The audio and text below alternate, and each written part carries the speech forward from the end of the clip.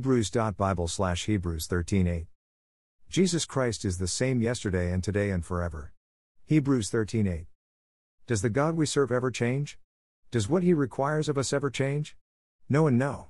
Then why do we think that God changes? Could it be because we are not perfect? For you see, we are not perfect as God is perfect, and we view God through the lenses of our imperfection. As much as we'd like to say our values and beliefs don't change and have remained the same, the sad truth is that they do change, and most of the time not for the good. So the author of Hebrews is giving us a reminder here that God, as He's revealed to us through Jesus, never changes. God is the one constant you can count on in your life.